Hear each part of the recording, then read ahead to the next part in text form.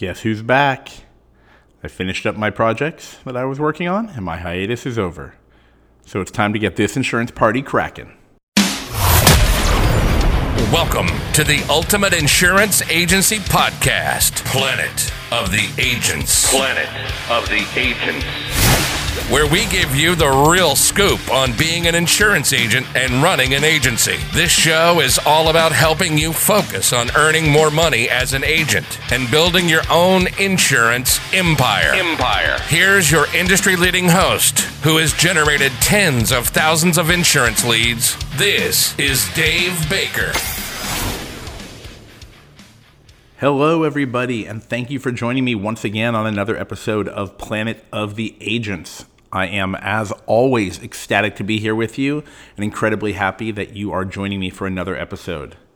As a quick reminder, feel free to send me your ideas, your comments, your insights, or even your life advice.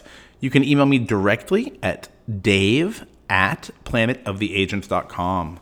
Once again, that is dave@planetoftheagents.com. Today, I want to get into something that I think is incredibly important and that I see just too often lacking from insurance businesses. And of course, by that, I specifically mean insurance agencies. I cannot tell you how important it is to have what I'm going to discuss today and how frequently I hear people tell me that they don't have these in place. So what is this top secret thing we're going to talk about? Well, it's those darn SOPs. Do you know what an SOP is? It means Standard Operating Procedure. This is something that you need in your business. First of all, just think about this. Ask yourself a question. Do the big companies have standard operating procedures? Does my competition have standard operating procedures? Probably. So the question is, well, why do I need standard operating procedures, or SOPs? Well, let's get right into that. There are a few key reasons that you need to implement these SOPs in your business. Number one, which I consider important in the modern world, is efficiency. When you have a standardized way of doing something that is repetitive and can be checked over and over and over again with the system that you're using, or can serve your people or yourself, if you're a one-person business, as a checklist of what to do, it dramatically increases your efficiency because you don't need to spend time coming up with what you're going to do in each different scenario.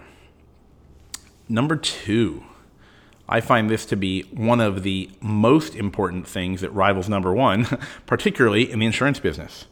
Standard operating procedures help you reduce errors on repetitive tasks. Now, I've used the word repetitive task already twice in this episode. What am I talking about? I'm talking about those little tasks that you have to do over and over again, probably every day, or at least every time you write a new policy, or you provide service to a customer, or when someone calls in to ask a question. In insurance, as someone who works in an agency, you're probably constantly worried about errors and omissions. You know, those secret little letters we all love to mention, E and O. So one way that you can reduce errors is to create a standard procedure for things that you do. And it's most easy to create these procedures on repetitive tasks. See, one thing that actually makes running an agency or even doing sales kind of difficult is that you're not always selling the same type of insurance, and you likely have to ask different questions and have different procedures. But even though it's not always possible to create a standard operating procedure for every single different type of product you have, it can certainly be done for many of the touch points you have with a customer. And I mean through the whole life cycle, okay? That means from when you acquire a new customer. No, let's take it a step back. Let's go back in the womb. From when you get a lead, to when you acquire a customer, to when you close the account, to when you have perhaps some sort of discussion annually, to a cross-sell opportunity, to the smallest customer service. By creating a simple and easy-to-use standard operating procedure, it will make your life so much easier. Let's talk about number 3. standard operating procedures can help you when you need to audit your files or if you get audited. Now, people hear the word audit sometimes, and if you're new in business, you might be thinking I'm talking about your taxes. And while that might be some issue for some people, that's not what we're talking about today. We're talking about a carrier audit. From time to time, your carriers might say things to you like, please send us a copy of 20 of the following applications that you kept for your records. They might choose a random sampling of your policies. Let's say you have 1,000 policies with a carrier. They might want to check 5% of them or 50 of them. And they probably give you a window of time when you can send that information. So let's say they give you a month to send it. Well, if you had a standard operating procedure checklist when you sold a new policy, you would have probably included on there, get client application signed, and then retain it for the file. Now, depending on how detailed you want to go, I like to have things like file naming conventions. If you're not familiar with that term, that means how you name the files in your system. If you're still using, dare I say, a filing cabinet, then it's going to be a little different. But I believe most people today are probably doing some sort of electronic filing system in some sort of cloud computing system. So it reduces the chance that you'll be missing something when you have an audit. Now, the other term I mentioned is when you do an audit. Depending on the size of your agency or your level of detail, you might actually go through your last sales for the month and confirm that you've received all of the necessary documents and photographs or inspections or other corrections that were required to close out a file. If you can audit your files, it really helps you to, as we mentioned, of course, reduce risk, but also just to make sure that everything is done correctly. And if you have a team working under you, you can also look at their work that's based on a defined list of items. For example, you might have 5 things that have to be done for every new policy. And you can even create an Excel file, or if you have to, a paper list, and then you can check it off each time it's done. And until then, the file's not complete. Let's move on to item number 4 about standard operating procedures. Why do you need them? Well, it makes training easier. Let me give you an example. When you have someone new, or you have someone helping you, heck, it could be someone in your family helping you who's going to come on board for a few months, or it could be a trainee at your office. It could even be an intern. When you need to do training and you can just pull out the operating procedure, you can say, hey, how do I do this? It's easy. Just follow these instructions. I have written so many procedures in my life. I have tried different titles and different things to make them fun. And if you work with them a little, you can make them interesting. I like when they're color-coded. I think it's really cool when you have like a green light that shows up on your screen to say that the file is complete or you've done the required tasks. But even in the simplest form, even if you just have a paper that you print out and keep on everyone's desk or their home desk these days, obviously, it can just make things easier. So when someone comes on board, the training process can start or at some point reach a level where you can say, here is a procedure to do the following. If you're in personal lines, maybe you'll say something like, here are the intake questions that you have to ask every single person who contacts us. Or in commercial lines, you could say, here are the rating factors and some other things that I need to gather every time I want to get a quote. Having created these myself, I can tell you that it makes it so much easier to train someone, to teach them the process, or even give a new task or start the process of teaching someone a new set of skills who already works with you. It doesn't just have to be used for new people. Let's look at an example. Let's say that you have someone who works in personal lines, but you really want to get into commercial and you want to bring them on and your personal lines have sales have slowed, and now you need to talk about commercial lines. The person who's already worked on personal insurance has some knowledge of insurance, of course, and so now they're going to jump into commercial, and you could say, well, look at this list of operating procedures, or a guideline if you want to call it that. See, you're just going to ask these questions instead. It's a little bit different, and you're going to have to get some additional documents, so you'll notice on the list here it looks different than the other one, and they can kind of pick up from that really quickly. I find this just so incredibly helpful to have this, and you can do it for a lot of things. Right before I started working on this episode, I was talking over the concept of renewals. And if you work in commercial renewals, you know that there is often more paperwork than personal lines. So I was talking to someone about how they were writing their procedures, and she had said that she had written a general guideline. I said, well, how general is it? Is it literally step by step, or is it just a generic concept? And then I asked her, well, if somebody read this, could they literally complete the task at hand? And I saw the light bulb turn on, of course, and I heard her say, meaning probably not. So when I write out different kinds of procedures, I have a different level of detail I provide. So I'm going to go into that a little bit more in a second here. So let's talk about the final item. This is one I love. You know I love to measure things like how much money do you make per client? Is XYZ item worth your time? Or should I be selling this type of policy? If you ever want to ask yourself that question, just remember what I told you about all those micro policies I sold making $10 to $20 and how much time I spent. That's in a previous episode. And if you can't find it, just send me an email real quick at dave@planetoftheagents.com. Number 5 item that I cannot mention enough.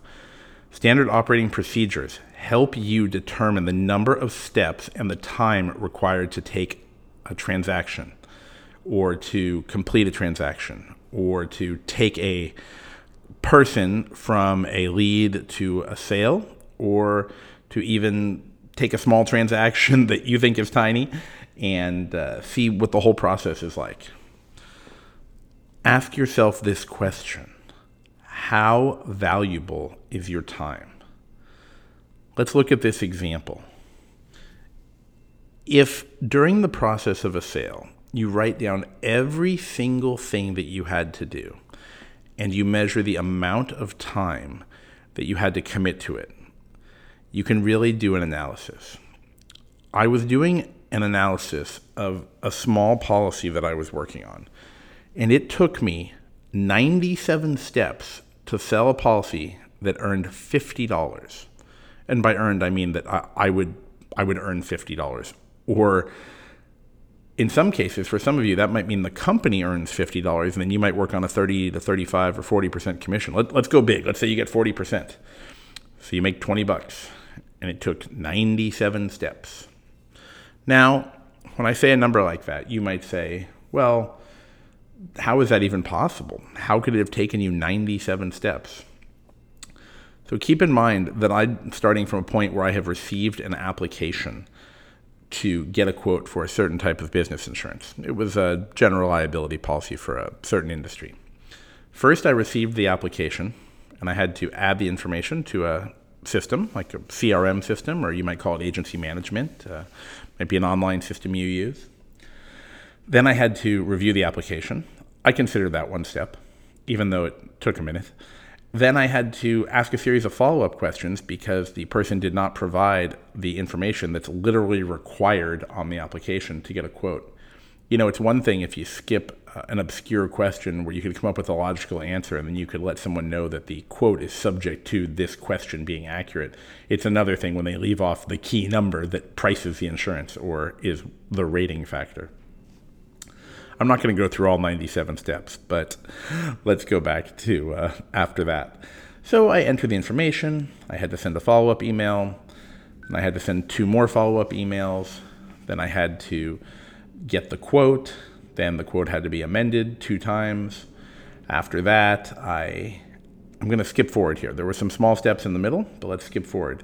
I throw in there one where I had to do some calculations for the taxes. Now, there's sometimes you can do a calculation in your head, but in this case, I had to either prepare a spreadsheet or I had to use a service that I may have. So when you add those together, you've already jumped up quite a bit. Now, after I sold the policy, I had to compile the application that was signed, and the files were sent to me out of order. I had to correct that. I had to save them in our cloud computing platform, or a file repository, as you might call it. Should we keep going? I had to put the data now for the new policy back into the CRM system, add the policy number, the carrier, the type of insurance, and the expiration date. I just considered that one step because it felt like just one step.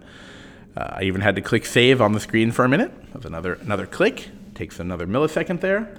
Then, of course, I had to prepare the policy a little bit. I had to go from a binder stage to a policy stage, prepare a cover letter. Because I was doing something in surplus lines, I had to look into the tax filings. It had to be filed. Money had to be collected. Then the money has to be distributed. You have some money that's allocated to commission. You have some money that's allocated to paying a carrier. You have some money that goes to paying taxes. So just rambling away here, I've probably mentioned 20 or more steps. So the whole process probably, in this case, I actually considered it fairly easy, and it took me, I'm going to say 45 minutes. Let's say between a half an hour and an hour, because of course there were some follow-up emails as well. And a lot of times you're not completing the entire task in one fell swoop. You're not doing it all in a series. There's back and forth with your client, or if you're a wholesaler, there's back and forth with the agent. And, you might bind the policy, then you have to wait for payment. Then you realize that the agent forgot to collect the payment, or if you're an agent, you might have forgotten to collect the payment. Did you catch all that? Could you recite it back to me, forward and backward? So it's time to ask yourself that crucial question. Let's round up just to make it more interesting and say it took an hour. Is your time worth more than $50 an hour? Now, before you just jump and answer that, you might say, well, I know people who make $10 an hour. In some states, there are people who make $7.50 an hour. In some states, there are people who make $15 an hour minimum wage. But you're not trying to make minimum wage, right? Because I don't think that I am, and you certainly are not either. So when you look at the $50, you have to ask yourself, well, how much did I net? Not how much did you gross, how much did you net from this? If you have a commission split, that's one factor. If you're a business owner and you have 30% overhead, that's another factor to consider. And then that leads me to my next question. Could I have done the same amount of work and made $400 in 1 hour? I would bet there are a lot of you out there who could do that, or who do that all the time.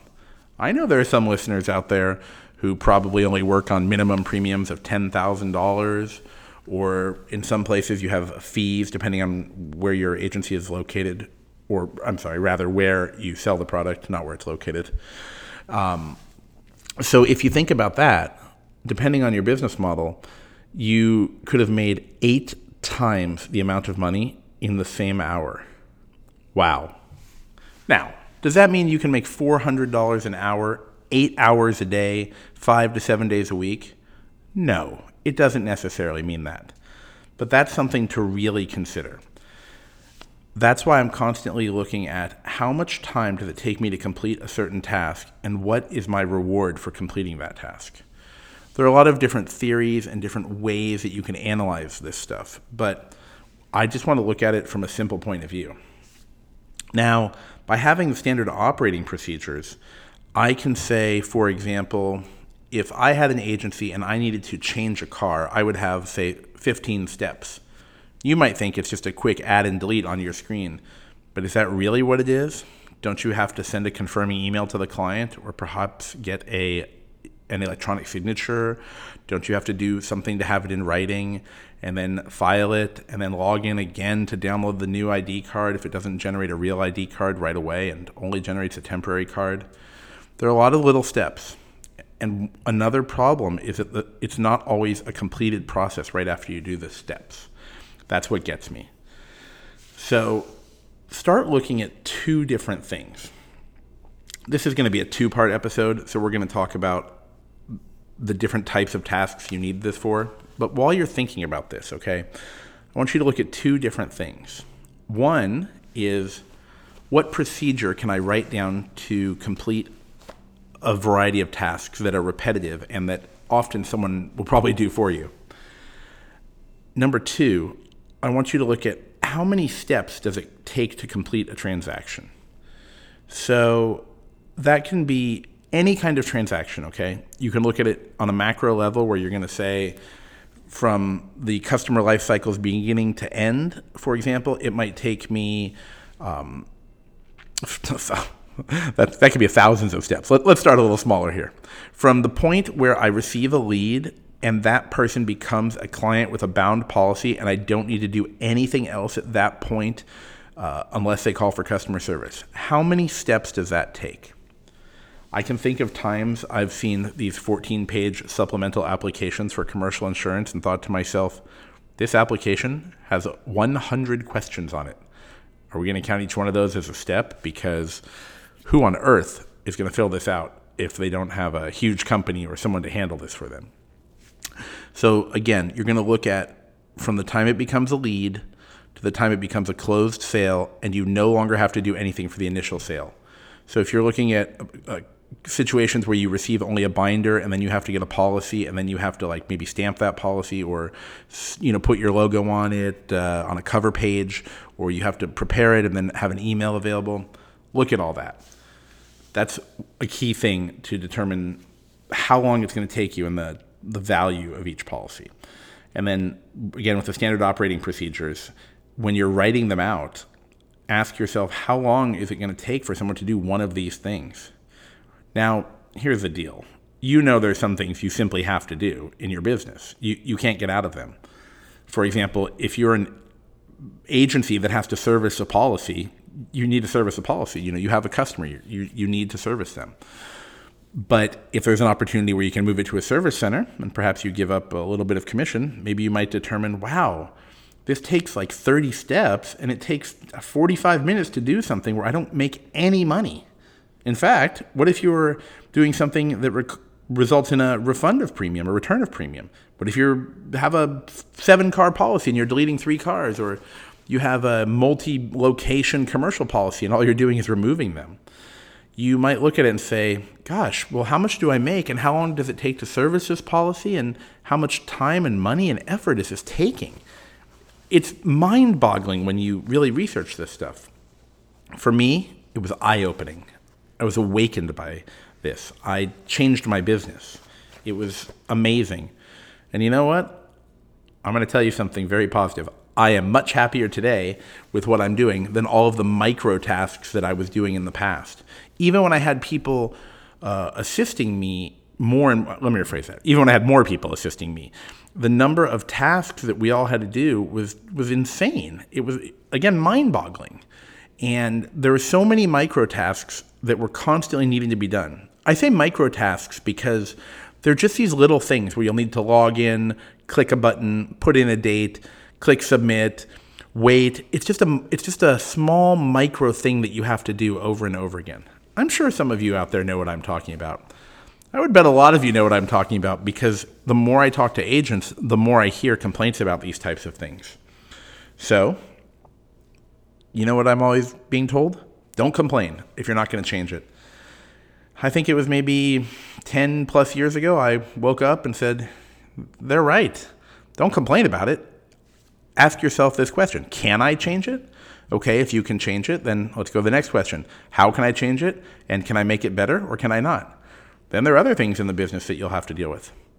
Is it something that I can never change no matter what, and I have no say in how this procedure is done? Then so be it. You have to make a decision again. Should I continue to do the type of business that requires me to do a certain task that is daunting or time-consuming or creates this, what's this term I like to hear now, negative income? I usually think of it as a loss or expense, but some people I've been hearing use the word negative income. It's like I had to do 7 more hours of work on this policy where I made $50. I'm clearly at a loss because I value my time at, let's hypothetically say, $75 an hour. So it's quite an interesting way to look at things. Now, you might be thinking to yourself, I don't want to make intake forms, or I don't even know how to get some of these quotes. Well, of course, I've got good news, right? I've created a bunch of them, and you do have them on the planetoftheagents.com website when you join as a member. You get access to a few of my favorite intake forms, and if you choose the annual membership, you will actually get many more. It's a great way to get started, and I'm also updating them for myself, so I'm going to upload them to the website from time to time and add new ones. In the commercial world, we're seeing some new types of businesses, and I'm also just seeing some new questions on old world businesses that we're now seeing new questions for. So I'm updating my forms, and I'm happy to share those with the members. Of course, you can go online and you can join today at www.planetoftheagents.com. So this is going to be a two-part episode, as I mentioned. This was part one of those gosh darn SOPs. In the next episode, we're going to talk about the types of tasks that might need them and a little bit of how you can, dare I say, improve your efficiency, which is key. All right, everybody, thank you for joining me once again. I am always happy to receive your comments, and I just love it when I get those 5 stars on iTunes. If you have a moment, please leave a kind word. Love it if you click the 5 stars. Of course, do whatever you think. And if you'd like to reach me, you can send me your insights and comments and other ideas at dave@planetoftheagents.com. Look forward to a number of new episodes coming up that I have recorded and that I am recording, and I can't wait to talk about all things insurance agencies with you. Everybody, have a great day. Get out there. You keep selling, keep growing, and now remember, keep being more efficient. Take care. Here's our quick disclaimer. Any views or opinions here are provided for purely informational purposes. Nothing is to be construed as advice of any kind. Any mention of insurance in no way implies that there's any form of coverage. Thanks for listening to Planet of the Agents. Be sure to subscribe to the podcast so you don't miss a single episode. And head over to our website at planetoftheagents.com to sign up for our newsletter and get even more information on how to grow your insurance agency.